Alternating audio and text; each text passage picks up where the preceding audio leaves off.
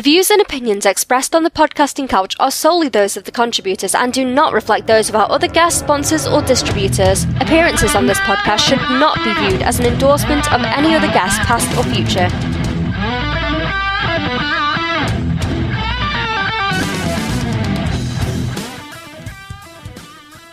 Coming to you via the magic of the internet, it is episode 41 of the Podcasting Couch, a podcast in which I, your host, Chris Carlson, sit down with content creators and discuss their lives, inspirations, methodology, and anything else that may come up during the conversation. My guest this week is Joshua Shea, author of The Addiction Nobody Will Talk About, a book recounting the author's life and longtime struggles with pornography and alcohol. The book tells of his spiral into an eventual arrest on a charge of underage pornography possession in 2014.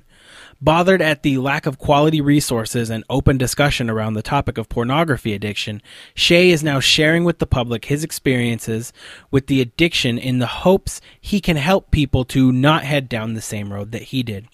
Shea recounts the last several years of his life leading up to his legal trouble and how his poor judgment and bad decision-making led to a life he never thought was possible. This week, we discussed coping with addiction, finding a publisher for a taboo topic, and navigating the world after being arrested. Music this week is provided by Message from Sylvia. The song is called Never Wanna See You Again. In order to progress in life and music, change is inevitable. The inexorable forces of change are what brought the members of Message from Sylvia together. With former bandmates leaving to start families or moving on to other projects, change happened with a simple phone call, and fate began to run its course in the summer of 2016. That phone call, facilitated by Nashville-based artist manager Eric Baker, connected the Lopez Smith brothers Dane, Isaac, and Zachary, formerly of First Decree, with vocalist Matthew Nevitt from Echo Valve and Dory Drive. Though they hail from disparate backgrounds, the members of Message from Sylvia found an immediate chemistry working together. That chemistry is already producing a combustible mix of explosive energy with the heavy yet melodic first single, Heart of War, which broke into the top 30 at Active Rock Radio. Their second single, Right Here and Now, and upcoming album were produced by, and you'll have to excuse me, I'm going to mess up this name, Sahaj Tikotin. Right Here and Now is quickly climbing the charts at Active Rock Radio nationwide. Frontman Nevitt says, quote, "We are truly humbled to have worked with someone like Sahaj. I really feel he bled into this song and our new album just as much as any one of us." We're going to listen to Never Want to See You Again and then jump right into my conversation with Joshua Shea. This is the Podcasting Couch. We'll be right back.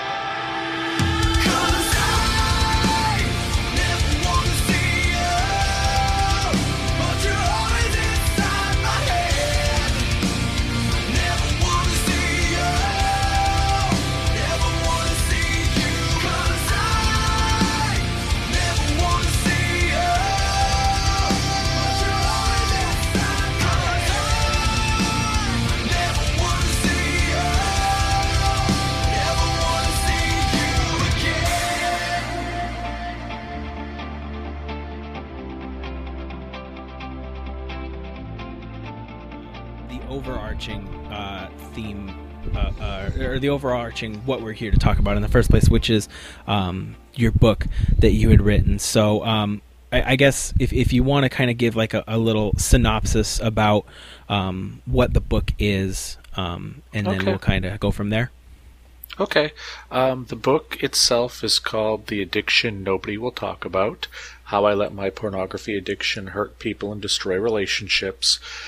I wrote this for two real reasons. One is to hopefully create something that the average person, the non-addict, the person who doesn't have mental health issues, but wants a real easy entry into the world or idea of pornography addiction, create something for them to show them that porn addicts aren't these 20-year-old, pimple-faced kids living in their mom's basement who have never kissed a girl in real life. Porn addicts can be anybody. I was a magazine publisher. I was a film festival producer. I was a city councilor. Most people probably thought I was the last person they'd think could have a porn addiction, and I hid it for 20, 25 years. The other reason for writing this book is for those people who may be in the early stages of porn addiction, or maybe wondering if they have it, if they don't, if they're even the kind of person who could have it. Hopefully they could see this book as a mirror, but also see it as a warning sign, because my addiction grew to a very critical place that eventually brought me to jail and sent me to a couple of different rehabs, and took a whole bunch of my life away. And I don't want that to continue to happen to people, and I don't want victims to continue to pile up. So with the statistics the way that they are in the world regarding porn addiction, I thought that I could be a voice, granted an imperfect voice, but I could be a voice to hopefully bring some attention to this issue that's going to be plaguing us in the very near future. Right. So let's you'd mentioned that your addiction had reached a critical mass to the point where it ended you up in prison. So let's kind of shift over to that real quick. I want to kind of get that out of the way, and talk about what happened there, and then move on from that. Sure. Well, I will just to clarify, I will say I never actually went to prison. Oh. In Maine, you have to have a sentence of more than 9 months to go to prison. I was sent to county jail, where I ended up serving just a couple days over 6 months. Okay. Ultimately, though, what sent me there was that my life had reached such a critical point, and it wasn't just my pornography addiction. I also was a pretty hardcore alcoholic.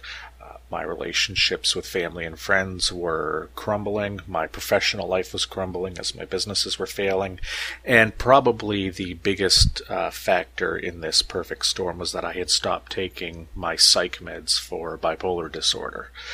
So there was a big stew of things happening at one time. And I let myself sink to the point where my pornography addiction began to fall under the age of 18 years old. I started to see no difference between an older girl and a younger woman. I didn't even care at the time. I was unable to think about consequences, and I began to speak to women in chat rooms, and eventually ended up talking to one who was under 18 years old. When the police busted me, I found out a little bit later she was actually 14 years old, which blew my mind that I was able to sink to a place where that was even possible for me to do. It still blows my mind that I allowed myself to get that ill and to do that kind of thing. So I wanted to write a book about it, not hide from it, because of how well known I was in my community. This was front page news on the newspaper. This wasn't news on TV for several days after I was arrested. And while I really resented the fact that I thought I was being treated a lot worse than the average person who gets picked up for underage pornography. I now can realize 4 years later that probably was a blessing, that, since all of my skeletons were all over the newspaper and I have nothing to hide, I still have a lot of shame, I still have a lot of embarrassment, but I can take my message of porn addiction awareness and bring it to the public because all of my skeletons are out there. And so there was something that I kind of wanted to talk about. Like I'd mentioned in our correspondence beforehand, you'd sent me over a copy of the book, and I got a chance to read it. And there was something that kind of I thought was a little interesting that I wanted to ask you about, as far as the chat boards, or I guess webcam chat. I don't know what you'd call them. I can't think of a good word for them right now. But the chat rooms, the online chat rooms, where you had mentioned that you started to get to a point where what you wanted to do was convince women who were not comfortable taking their clothes off to do just that. And I'm curious if, because that struck me as, and this is obviously just playing like armchair psychologist here, obviously no kind of training in the field or anything like that, but it kind of seemed like that it did that like start when the magazine really started failing and falling behind. It felt like kind of like it was like some kind of like a way to get a little bit more control over things. Yeah, I've always been someone who had major control issues. I was somebody who created businesses so I could make the rules. I have been diagnosed as likely having a narcissist disorder as well. So there's a lot of control issues I have. And when it got to the point that I was actually talking in any chat rooms or anything, it was absolutely about power. It was far less about any kind of pornography or sexuality. It was about being able to force somebody to my will. And that's why I ran companies. That's why I ran for city council. I wanted to control situations. I don't feel safe in situations unless I am controlling them. And while I couldn't control the implosion of my business, while I couldn't control the implosion of my mind, I felt like I was losing all control in my life. The one thing that I was having some success with was convincing women online and to take off their clothes, or to even just do other strange things. There was I don't talk about this a lot in the book, but I would have people move the furniture around in their room just to make them do something. And it was absolutely about control. If I wanted porn, I knew where to find it. This was about creating a trophy, and that's where I ultimately got in trouble, was that I would create screen captures at the end of my interactions with these women and didn't use them for any gratification purposes, just kept them as trophies to show that, hey, you really can still do something with your life. You still can convince people to bend to your will. And ultimately, that's what got me in trouble, was that I took these screen captures, specifically of the underage girl, and it as hard as it is for some people to believe, that part of it really wasn't about gratification of a sexual nature. That part was all about control. Yeah, I get that, and that is how it struck me as well, reading through the book. That was kind of the sense that I got from it, was that it was about control. And so I'm kind of curious, in having been caught and then sentenced, sent to jail, sent to rehab, what's your experience been as far as coping with things like that, that need to control, and then I kind of want to move from there over to a little bit more about the addiction, as far as coping with that as well. Well, it's kind of amazing when you not only address your addictions, because addictions are usually just symptoms of larger problems. Addictions themselves are coping mechanisms. And shortly after I was arrested, I first went to rehab for alcoholism. I thought I'd go off for 4 weeks, the 28 days like you see on TV. Ultimately, I was at a facility in Palm Springs for 70 days. I spent 10 weeks dealing with not just my alcoholism, but what was making me drink. I knew from a very young age I wasn't drinking for the same reasons my friends were around me. What was I trying to hide? What was I trying to cope with? Those were the things that I needed to deal with. Same when I went off to rehab for pornography addiction about a year later, was I needed to figure out, how did I create my coping mechanisms as a young person? How did I create my survival skills? How did I see myself? How did I see other people around me? What were my motivations? What did I think other people's motivations were? And it's amazing when you take control of these issues, how you really don't need to take control of other things. I was the guy who would always be on your Facebook feed telling you what to think about politics or what to think about sports or whatnot. And I don't even have social media these days.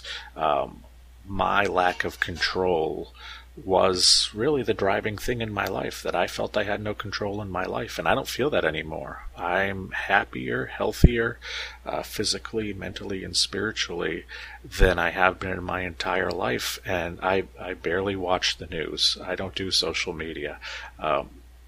When you can control what's happening in your own life and be at peace with it, at least for me, I don't need to worry about those other things at this point. So let's talk about that. You said the reason that you had written the book was to drive people towards the website that you have, which is geared at helping people. And I guess you can probably put this better than me as far as what the goal of the website is. Yeah, well, it's recoveringpornaddict.com for anybody who wants to check it out. And that is much more of a self-help or resource-based site than the book is. The book is designed to basically just tell you my story. You're not going to find a lot of statistics in the book. You're not going to develop, methodology to take care of a porn addiction. You're just really going to learn my story and the story of a guy who you may not think had porn addiction.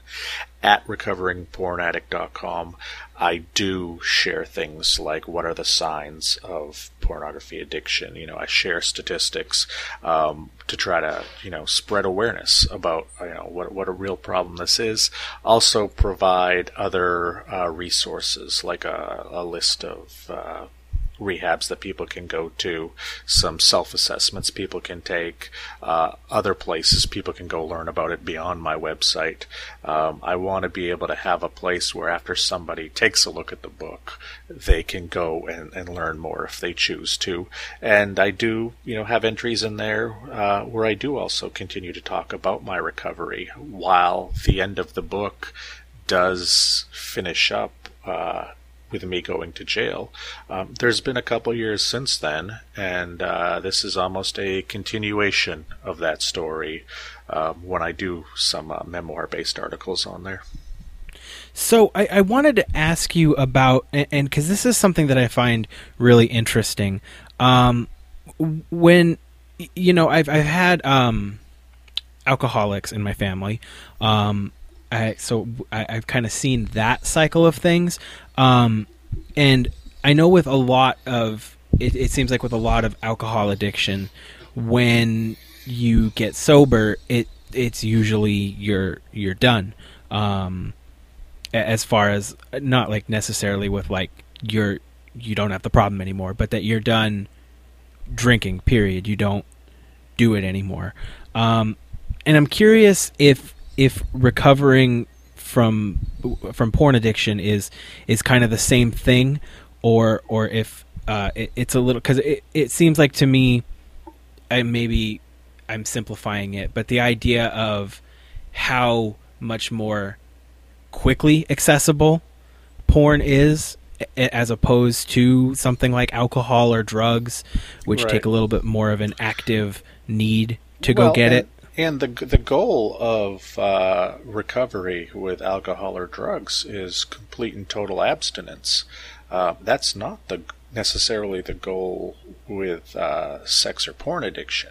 The goal is a healthy sexuality. You're not supposed to just go and be 100% abstinent from anything to do with sexuality in recovery. You have to learn. In Sex Addicts Anonymous, they talk about 3 circles. Your inner circle are those specific behaviors. For me, pornography. Other people, it's exhibitionism or dangerous sex or whatnot. That's your inner circle behavior. That's really a problem. Your next outer circle is what are those things that lead to your problems. For me, it might be buying a pornographic magazine or going onto a pornographic website. That I can't do that, or that leads me to that inner circle. And then the outer circle are the healthy things in your life, everything else. And you try to live your life in that outside circle. And in that outside circle is healthy sexuality.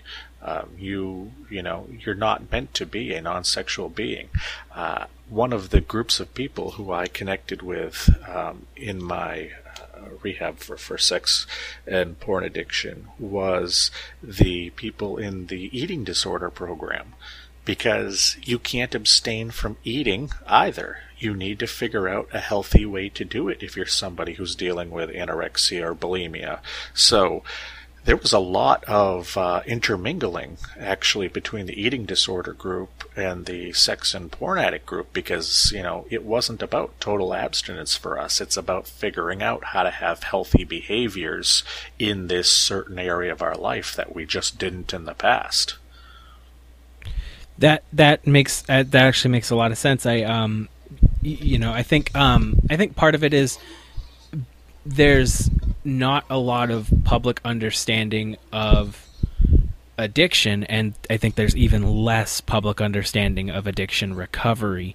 And I think it makes a lot of people unsure of what it means to be a recovered addict of something, and especially of these things that are more necessary than, say, like if you had like an alcohol problem or a drug problem or something like that. And so I think that's a really interesting way to put it, as far as that those kind of groups would intermingle together because of the fact that it's not something that you can just put down and not worry about ever again. Right, and it's one of the things with addiction and people, I think, not understanding it, is that there's still this belief that addiction is something that is about weakness, or it's about being a bad person or less of a person. Addiction is really a disease of the mind, and yes, it is a disease that the person can start off creating. Nobody wants to be an addict, but there were reasons people become addicts, and it does change the brain chemistry. And you can, say that somebody is weak because they're an addict, but until you've walked in their shoes, you really don't understand what a magnet this kind of thing is.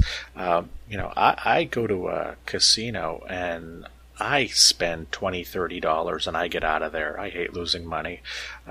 But I can understand what the kind of thrill and pull the person who's at the roulette table betting $20,000 on, the roll of a dice, what they're doing, and why they're doing it. I can understand how somebody who, eats 4 and 5 pieces of chocolate cake because it's their only comfort in the world, why they get addicted to food. I'm not addicted to food by any means, but I do get it because addiction is addiction is addiction is addiction. The same thing is going on in the addict's head, dealing with the dopamine and the oxytocin. Now, granted, something like drugs or alcohol, there are other physical side effects, but what's going on in the mind is essentially the same thing with all addictions. Yeah, I think anybody who has, like, I think one of the things that helps with my understanding of addiction in general is, like I said, there's that family history of it. I've been around it. I've seen it. Maybe not at like its worst. I haven't seen like rock bottom, but seen some pretty not great things as far as that goes. And then on top of that, I've also been addicted to. I was a smoker for 4 years, and it took. It wasn't easy to quit. And some people would say using nicotine you still haven't, but I disagree with that. But that's on another topic. But you understand that feeling of I need to do this behavior even though I know this behavior is wrong. And even though I will feel horrible once this behavior is over, I still need to do this. But you tell yourself it'll be the last time. You tell yourself you won't do it again. And there you go again. And there you go again. And there you go again. Absolutely. And I've noticed with, like, for instance, with smoking, one thing that I remember is amongst my group of friends when we'd go out to have cigarettes outside, we would talk about and joke about how terrible they were, and kind of have that sort of resigning to, yeah, that's just how it's going to be. I know that this is bad for me. I know it's probably going to give me cancer, but hey, it feels good right now, so I'm going to do it anyway. And kind of just resigning to doing it. And that's because we think consequences happen to the other guy. You know, I lived my life of don't ask permission to do things. Just say sorry after you've done them if people aren't happy with it. And that's really the way I looked at drinking or porn or doing anything in my life. I'll just go ahead and do what I want because rarely are there consequences. And if there are, I'll just say sorry. And that's why I think for somebody like me, or that, you know, jail was absolutely a huge part of my recovery. I think that consequences are a giant part of recovery. You know, if you're a drunk driver, or if you commit a robbery or something trying to get money for drugs or gambling, I think, that yes, you are sick and that society should see you with the illness that you have, but I don't think that addiction is any excuse to get away with things that are illegal. I know in my case, having consequences, that was just as big as part of recovery as all of the therapy and all of the other work I've done. It's important for somebody like me to see that my actions do have consequences. Yeah, that makes sense. I mean, I guess the question in the mind would be, why stop doing something if nothing bad is coming of it and it makes me feel good? So I guess that makes a lot of sense, that in a lot of cases I'd imagine the consequences would be the catalyst towards recovery, because without the consequences, well, why stop? I would have never gone to rehab for either alcohol or pornography if I had not been arrested. Had I not actually been arrested, and I mentioned this in the book, I only give even odds that I'd even be alive today. I was in such bad shape that something was going to give at some point. Thankfully, the police showed up at the door. That probably saved my life. I needed somebody to step in and really provide some consequences, because the consequences also brought me into recovery. I would have gone kicking and screaming to rehab and then ran away if it wasn't something that was part of my legal situation. I saw people walk out of rehab every day. There were plenty of times I felt like walking out of rehab, but I know I couldn't, because I couldn't go stand in front of a judge when my sentencing came and said, yeah, I went to rehab, but I left. That just is not somebody who's taking control of their life. That's not somebody who is addressing their issues. So having that legal situation hanging over my shoulder even before I went to jail was a big motivator in keeping me in rehab. And those kinds of consequences, I think, might even, if we had more of them, might lead to a healthier society. So you wrote my understanding is you wrote the first draft of the book while you were in jail. And you'd mentioned that you found not many publishers were willing to pick up the book, which I can understand to a degree. At the same time, like we'd mentioned before, I am a big believer in the courts, and in so much that I also believe that after someone has served their sentence, that's that. Obviously, it sort of, I can't think of how to word what I'm trying to say that's in my head. Well, it's from a business point of view, I get it. Why go out on a limb? And this is one of the things that that prompted me to write this book, was that it was just originally going to be a long journal in jail. I really wasn't sure that there was enough there, or there was anything deep inside of what I'd written that could be turned into a book. But when I got out of jail, I looked for a book that was not a dry text, that was not a preachy text, that was not even a here's how to fix it text. I found that when I was in rehab, the most powerful thing was hearing from people who were like me. It wasn't necessarily when I was in one of the therapy rooms or in one of the group sessions with a professional there. It was sitting at dinner, or was sitting with somebody in the evening and just hearing our stories back and forth without the medical mumbo-jumbo, without the super deep analyzation. And because it just lets you know that you're not alone. And that's one of the reasons for the book, and one of the reasons for the kind of just everyday life story of me descending into addiction in the book, is that I hope that some people will look at it and go, oh my, that's me, that's my story. Or, that's my brother's story, or that's my sister's story. I think that, sitting in jail, it was a cathartic thing to go through all of that time. As I mentioned in the book, I walked out of jail with 200,000 words. This book is less than half of that.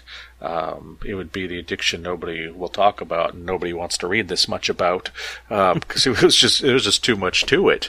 But it was cathartic to tell my story, and I know it's cathartic to hear other people's stories. So, when I was sitting in jail, I wrote this towards the end of my 6 months.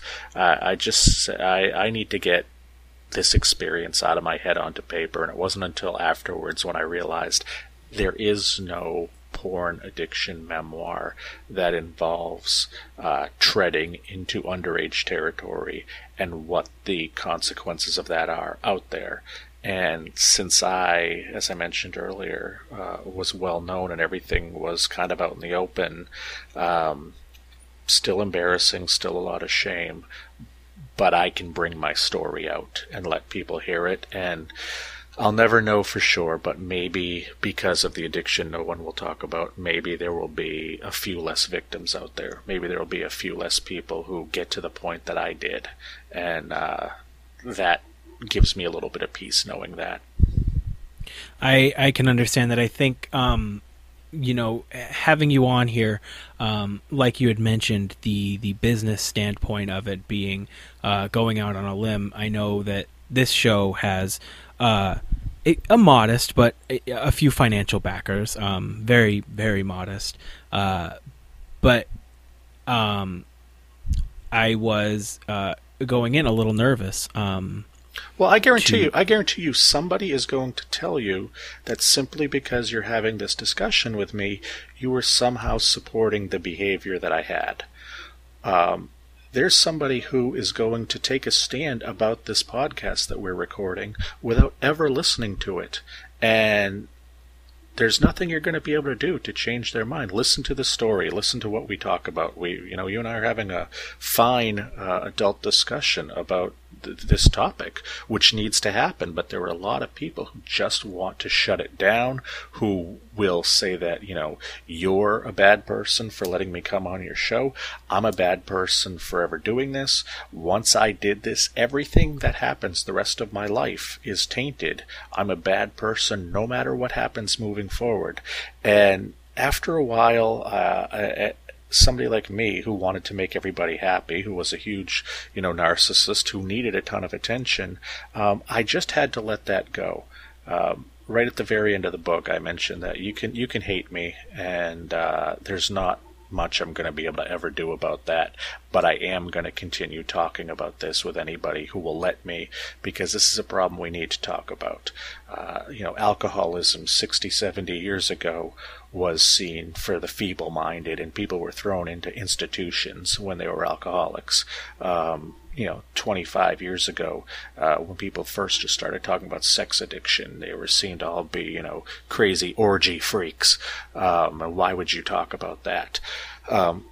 If we would deal with some of these important issues in our society, you can't tell me that sexual harassment in the workplace just started 6 months ago, but suddenly it's all anybody is talking about. You can't tell me that bullying started 10 years ago. Well, that was when everybody started talking about it. Look at our opioid crisis. You can go back to episodes of Dragnet from the 1960s where they were fighting heroin problems. You can go back 25 years and listen to Eminem talk about abusing Vicodin. It's not like we didn't know the opioid crisis was going to happen. And right now, we are at the building of a wave when it comes to pornography addiction. The statistics keep growing and they keep getting scarier. And if people want to put their head in the sand, if they want to take a moral stand that having any discussion about pornography addiction, especially with someone like me who had it and it got criminal, if they see that as a bad thing, so be it. But that's not going to help the problem as we move forward. And that's why, I applaud people like you who give me a platform for this. I'm an imperfect messenger, but until the perfect Boy Scout comes along and starts telling people about this, I'm going to go ahead and do it. Right. And I think what I was getting at is that I think one of the good things about these kind of mediums, the sort of the new media of the world, that being, the independent podcasts, the independent websites, the independent blogs and things like that, is, this show, for instance, is listener funded completely. And so there is no brands necessarily, I guess you could say, that are at risk for putting money behind this show. It's people who listen to the show. And one of the big reasons why I agreed is because this is a conversation that is both uncomfortable and I think necessary. And because it is a listener-funded show, and because it is a show that doesn't have these huge names or huge brands behind it and things like that, it feels like it's a safe place to have this difficult conversation, this uncomfortable conversation. And I have faith that the people who contribute financially to the show will see that as well, and will support my decision to do this. And so that was kind of the main driving force behind agreeing to do it. And so I think that is kind of the beauty of having this newly connected world, is that we're able to get voices out there that maybe aren't as pretty, messages that aren't as pretty, conversations that aren't necessarily always fun to have, but are conversations that if we want to move forward, we need to have. Well, and those are the conversations that ultimately change the world. There's a lot of money to be made in the status quo. There's a lot of money to be made in not questioning anything. I certainly understand that. I created a magazine for years that didn't cover politics, didn't ruffle feathers, didn't try to really raise any big issues.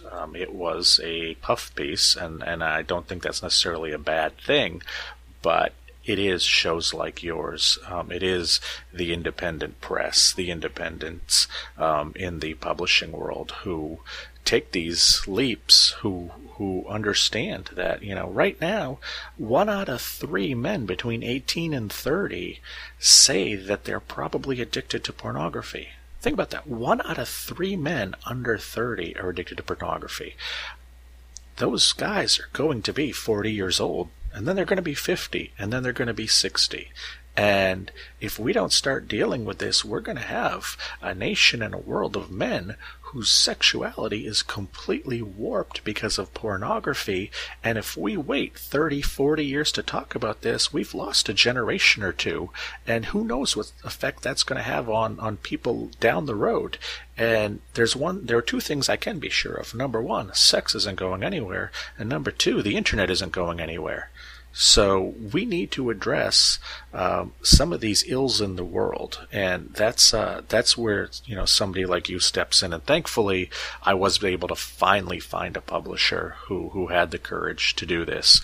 Had I not, I would have self-published, and that's a great thing about our society today. Is that if you can get something on paper and you have access to Amazon, you can self-publish. There are certain stigma attached to that, and you don't get out to as much of a wide audience as you would with a real publisher. But there are some fantastic books out there that are self-published, and anybody who's listening to this who fashions himself a writer or wants to say something out there, don't discount self-publishing if you can't find a publisher. I tried to get an agent for 2 months, couldn't do it. I tried to get a publisher for 3 months, couldn't do it. Finally got lucky. I was very close to throwing in the towel and going the self-publishing route.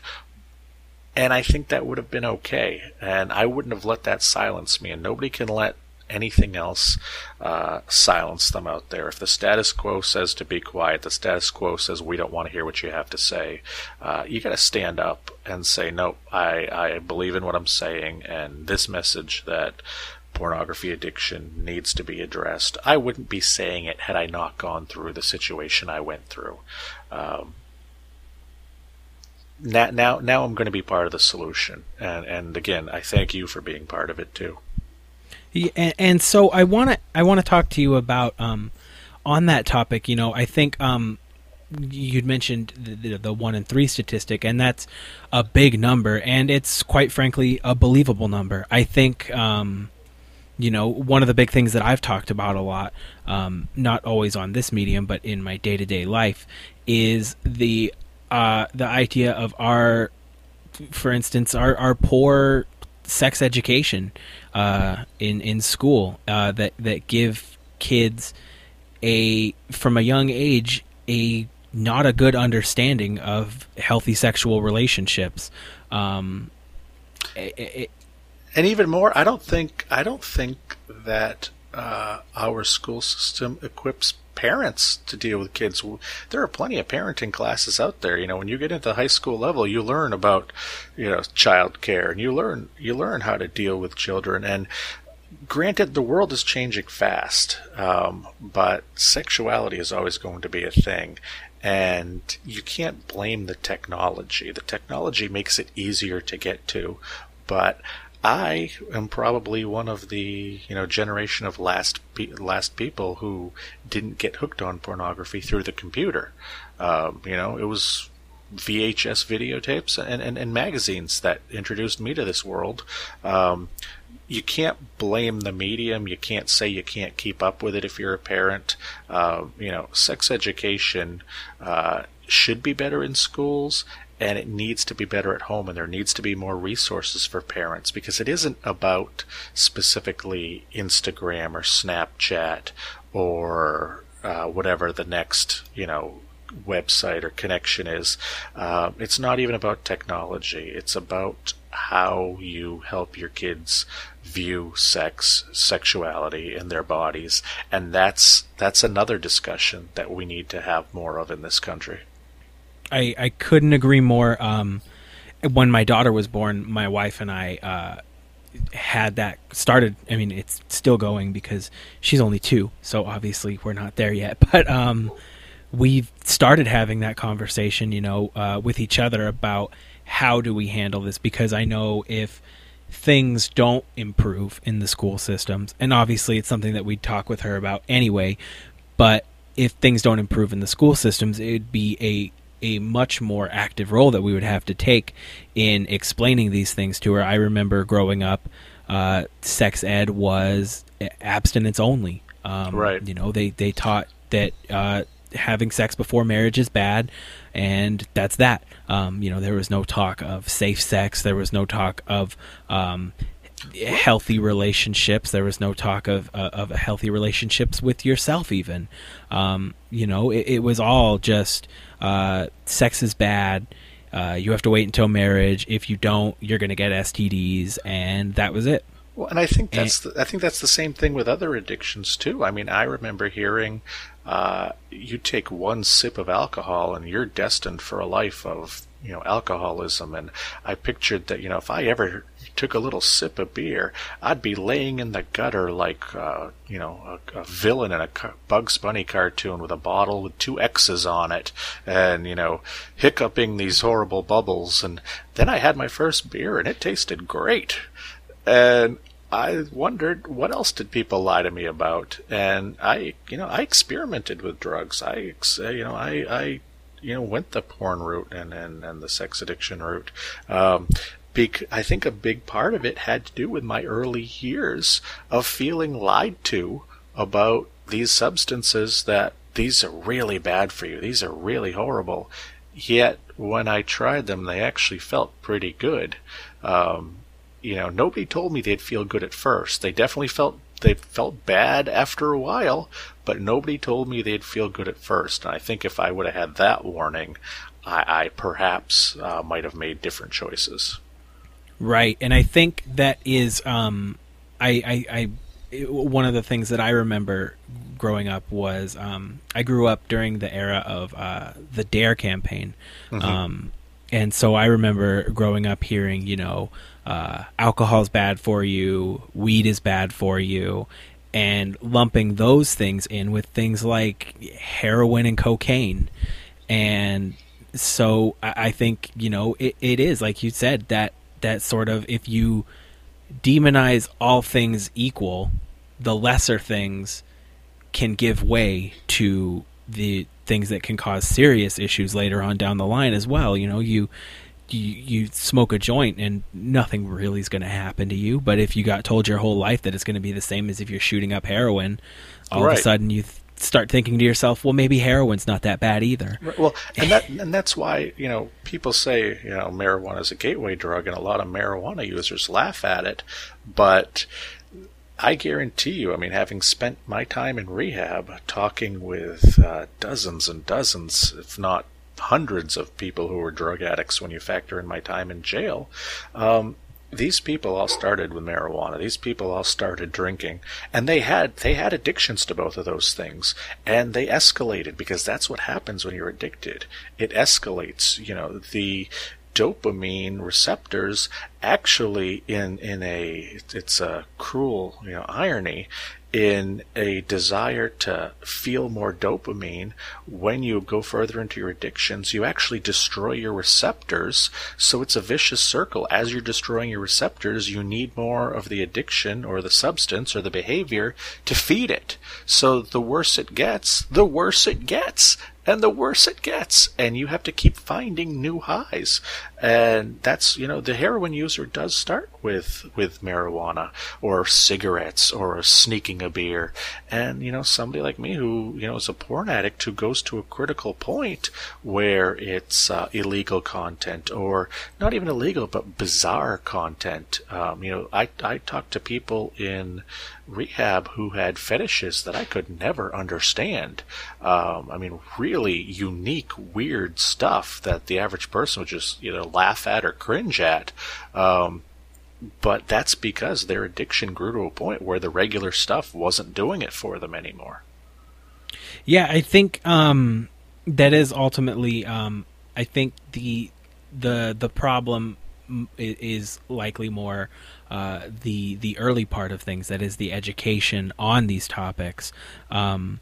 Because, like you said, you can know plenty of people who, myself included, can enjoy, a beer every couple nights, maybe have a couple, and then just be fine, and have nothing more.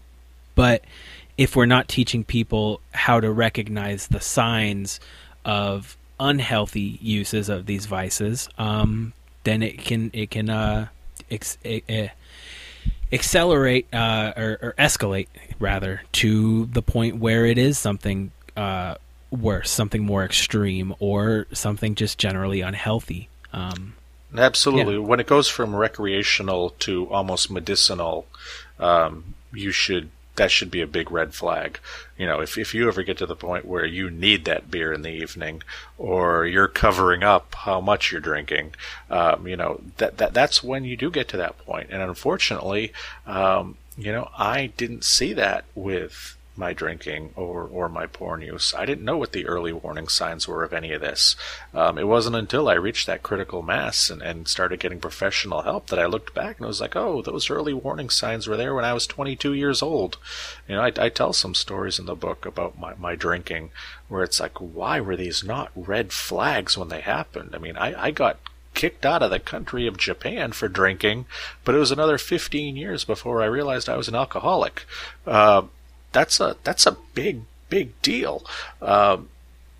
But I never saw it there. So yeah, again, it goes back to education. It goes back to awareness, whether it's alcohol, drugs, porn, any type of malady that you can, at first bring upon yourself. Because yeah, I made the decision to take that first drink. I made the decision to look at those magazines. But then I wanted it more, and I wanted it more, and I wanted it more, and it became something that was tough to face, and I wish I understood that it was truly an addiction back before it reached such a critical sign. I think that right there is a good place to start wrapping it up. We're already at over 45 minutes. It went by really quickly. And so I guess where I want to end it is just kind of briefly going over sort of your message that you have, and then if somebody feels like that message might pertain to them, where they would go for the resources that you offer. Well, like I said, I created this book as a memoir to show one white-collar, successful guy his descent into porn addiction, because I don't think that's the picture you get when you look at porn addiction. For the non-porn addict, this is a really good way to see how it happens. For somebody who may be developing a porn addiction or maybe even fully into it, I hope this is a cautionary tale and has them pull back from where they are. And they can then take the next step and visit my website, which is recoveringpornaddict.com. That'll be a little bit more nuts and bolts. Still, not preachy, not overly statistical, not dry, but it's more nuts and bolts dealing with porn addiction specifically, and less of my personal story. And for anybody interested, the book is Amazon. We have it in Kindle and in softcover. You can get it at barnesandnoble.com. If you just type in The Addiction Nobody Will Talk About or my name, Joshua Shea, you'll be able to get to my website or the book either way. But it's something that even if people just hear this show and don't look any further into it, understand that pornography addiction is a real thing, and it's a thing that people hide because it involves sex. And we don't talk about sex in the open enough. It involves embarrassment. It involves shame. It involves those little secret things that get you excited. Nobody wants to talk about their fetishes, or nobody wants to talk about the weird things that they're into.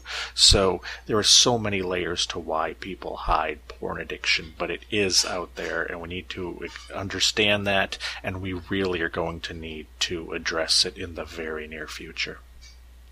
All right. Well, I want to thank you again for reaching out and for coming on the show. I think it was a really good conversation, and I hope that you have a great rest of your day.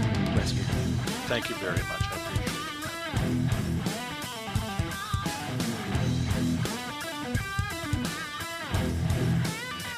That does it for this week's episode. If you haven't already, please subscribe to the show on whatever app you are using to listen so you don't miss a single episode. If you like anything you've heard today, links, as always, are in the show notes. If you have someone you'd like to hear on the show, email us at suggestions@thepodcastingcouch.com and we'll reach out. The Podcasting Couch is executive produced by Sirenicide and Max Cannon and is completely listener-funded. To contribute to the show and help us bring you new shows every week, visit www.patreon.com/thepodcastingcouch or click the support tab on thepodcastingcouch.com and become a producer.